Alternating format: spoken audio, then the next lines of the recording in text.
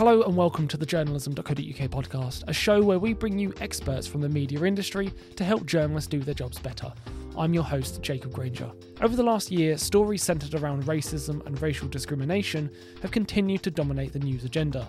There were big headlines around the Black Lives Matter movement, debates over the country's historical links to slavery, and the allegations from Prince Harry and Meghan Markle that the British press is racist. But for many Black, Asian and minority ethnic people, racism is an everyday experience, and yet the news agenda does not reflect those perspectives. This time last year, The Independent made a bold move to commit to uncovering more of these unheard stories. They hired a race correspondent in Nadine White, the first role of its kind in the industry, designed to report specifically on racial groups. The Guardian and the BBC each have community affairs correspondents with similar intentions, but the Independent's role is clearly a lot more direct in its focus. In this episode of the podcast, Nadine looks back on the impact her role has had on the industry 1 year into the job, saying that a key focus to date has been emphasising that these are not monolithic communities and every story needs to be reported with nuance.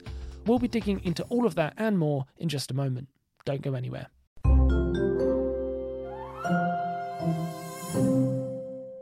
Nadine, welcome to the journalism.co.uk podcast. Great to have a chance to speak to you. Thanks so much for jumping on. Thank you. Thanks for having me. I'm really excited to chat with you. Pleasure. Do you have a little known fact about yourself that you can share with our audience? Well, a couple of things, actually. Well, I'll lead with the first. I am scared of pigeons. I've always had this phobia. I know. I've always had this phobia of pigeons and actually big birds in general. Seagulls, crows. No idea where it came from, but the story goes that when I was a baby and my mum would push me around in the pushchair in the buggy, I would go completely berserk once I saw pigeons. And it's just something that I've lived with for years. So yeah. Not a big fan of the birds, but and number two, you said there was two. Number two is actually, I spend a lot of time on Twitter. I've noticed. Yes, spend a lot of time on Twitter. Tweeting stories, chiming in on the topic of the day, etc. And I might come across as being really outgoing online, but in real life, I'm really quite shy and quiet and reserved. So that might be something that, not many people know about me. Two very revealing things about you. Around about this time last year, you joined The Independent as, this quote-unquote industry first position as a race correspondent. How's that been going, generally speaking, since then? Yeah, so since starting at The Independent as race correspondent just over a year ago, it's been a real adventure, very much a learning curve and very much a process as well of molding a role that up until I stepped into it hadn't existed within the UK industry before. So rather exciting in that regard, challenging at times as well, which I'm sure we'll get to, but all in all, a huge privilege actually, and a huge opportunity to help shape the national discussion around key events and key topics. My role really consists of amplifying marginalised perspectives and reporting on areas that often go unexplored or don't get the visibility that it deserves, and helping to place these stories and these narratives where they should be, which is at the forefront of the national news agenda. And I feel like, having conversations with people before I started the role about what the expectations are, what the responsibilities are. The people closest to me and also some industry colleagues had the concern that it might be quite limited. I think there's a general misconception that when you're focusing on an area that's considered quite niche, that there's a risk of being pigeonholed and, just writing about one thing. But I found that as race correspondent and reporting on race, there are a variety of different areas to cover. For example, this week alone, I've been a royal correspondent, as well as race correspondent in that role, focusing on the royal tour of the Caribbean, where the key issues out there across Belize and Jamaica and the Bahamas are reparations for slavery from the British state and royal family. Yeah. So I've been focusing quite heavily on that. Also Ukraine as well. Unfortunately, there's crisis, a war going on there. Yeah. You were part of an investigation there to do with non-white refugees in Ukraine, correct? Yes, that's correct. It was a collaboration between myself, my colleague May Borman, and an agency by the name of Lighthouse. And so we really shone a light on those, harrowing stories of non-white, specifically African refugees being detained while trying to flee Ukraine to safety, they so thought, in neighboring EU countries. But in general, there are ongoing issues around racism at various borders within Ukraine. Yeah. Did the breadth of that remit, was that apparent from the very beginning, or did over time you start to see that actually this goes much wider than you kind of first thought? So I always knew approaching this new role that it would be a broad remit, and I always knew that it would be a huge responsibility. So I can't say that I was particularly surprised. I think at times it's been a bit overwhelming, stepping into this new role, but in the best possible sense. Hi there, hope you're enjoying the show. Just a quick one from me and then we'll get back to the interview. Just wanted to let you know that our digital journalism conference News Wired is finally returning to the physical space and we can't wait to see you there.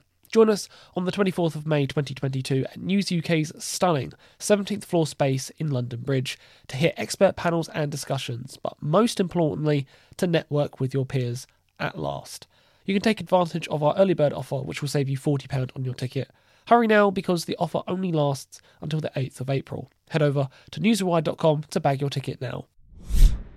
You kind of spoke there about the privilege of having this space to cover this beat, but also the weight of expectation. I'm wondering what keeps you accountable to cover all of these stories that have historically gone unheard and make sure that you are, delivering on what this role was created to do, which was uncovering stories that often go untold. Mm-hmm.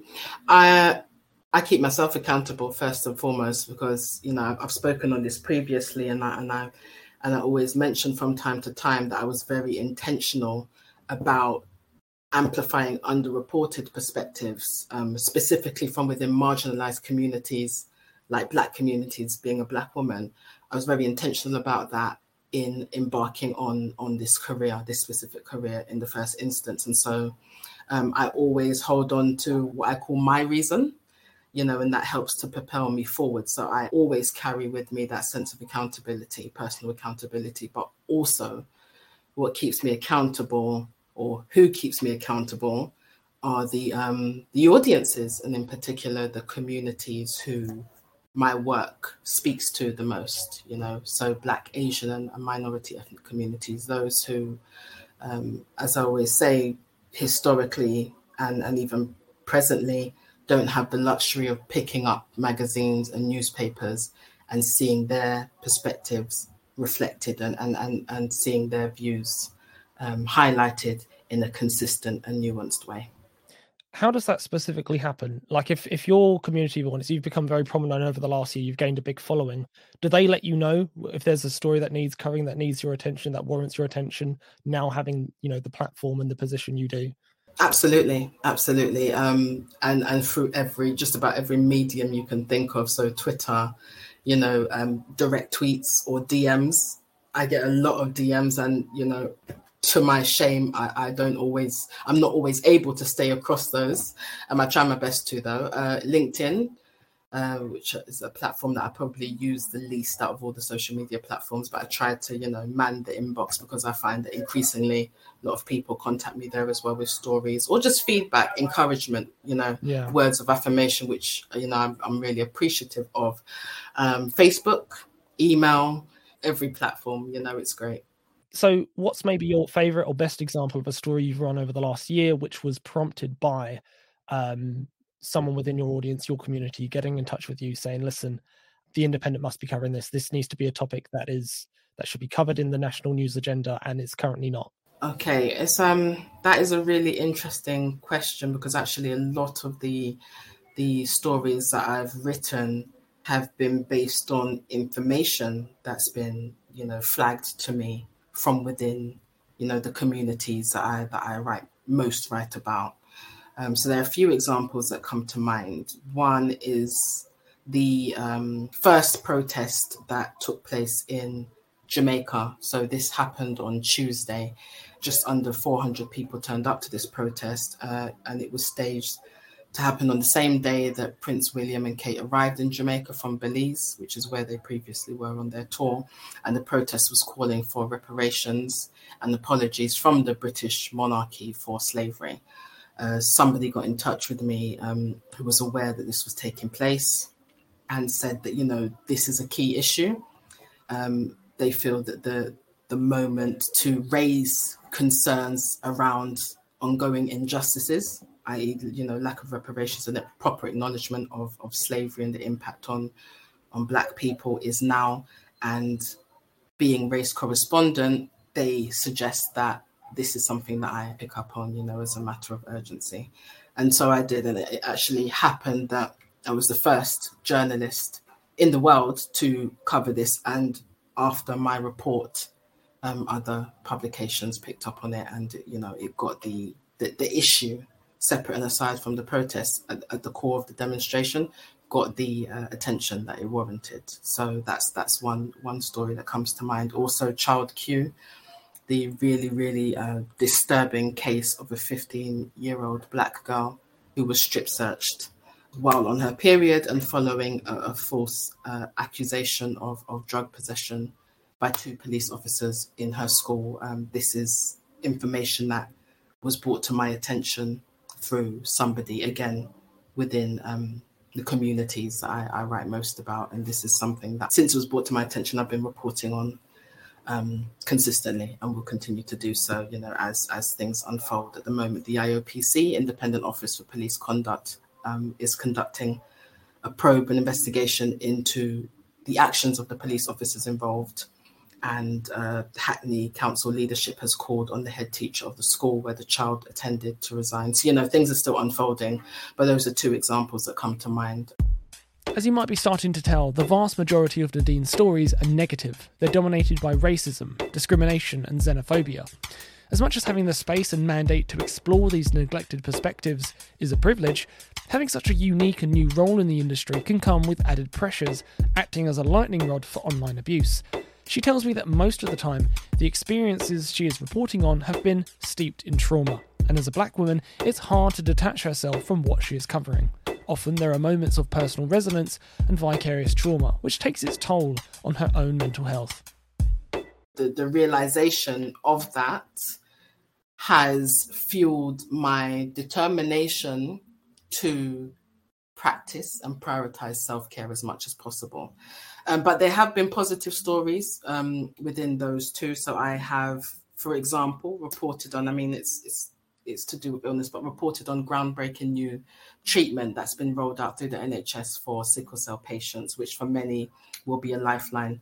That's hugely important. And it's the first treatment that's been, issued for this illness in about 2 decades, so it was really welcome, positive news for many people. I've also interviewed Selena Boyd, who is the founder of the newly launched Cocoa Girl and Cocoa Boy magazine, which is the UK's first magazines, children's magazines, tailored specifically for Black children. So those are just 2 of a handful of examples of positive stories that I've covered. But I think, moving forward, and I've discussed this with my editor at length, I really want to, in carving out this role and in molding this role, focus on positive stories. I don't discount the reporting that I do around negative stories and around the trauma, because the trauma is part of our, our lived perspectives as Black, Asian, and minority ethnic people. And it is important to bear witness and to highlight these perspectives, particularly where this doesn't happen as consistently as it should across the UK media space. Right. Because I do imagine that constantly talking about racism and discrimination for you must be exhausting, and it must be just a toll on your mental health. You said there about your self-care tips.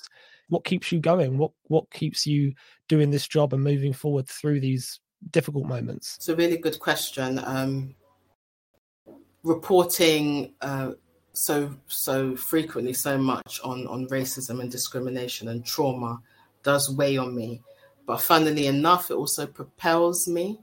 It lends itself to my reason, which, we discussed this earlier, and the reason why I embarked on this particular career was to help balance out the playing field and to highlight the perspectives that we don't often see reflected in the news.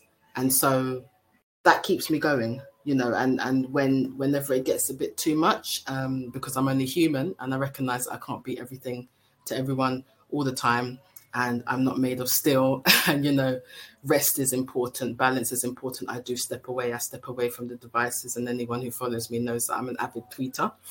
But I step away from that. There is a time for going outside and getting fresh air, basking in the sunshine, linking up with family members and friends and people who help to keep me centered, and making time for fun as well, So it's a balancing act. And I don't always get it right. As I'm talking to you now, I'm completely knackered from staying up and trying to keep up with Jamaica's time difference. They're 5 hours behind us, just keeping up with the Royals and what's going on there. Belize before that, Bahamas for the next couple of days. So I'm knackered, but I know that, I'll be taking a few days off next week to recenter myself and stay balanced. But yeah, what keeps me going is the mission, the purpose, and I'm passionate about telling these stories. What I do for a living very much ties into what I believe to be my calling, and we all have a calling. We're all on different paths, and that's mine. So I'm enthused.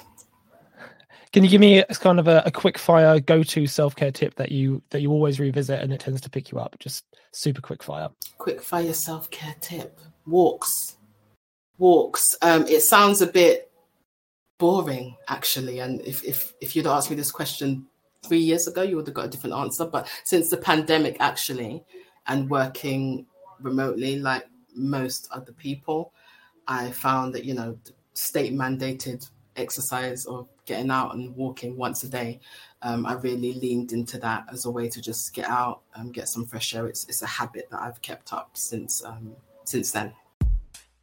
In January 2021, whilst working in her previous role at the Huffington Post, Nadine was flooded with online abuse after the British MP and Equalities Minister Kemi Badenoch tweeted screenshots of emails in which Nadine asked for comment on why she did not participate in a video encouraging ethnic minorities to get the COVID-19 vaccine.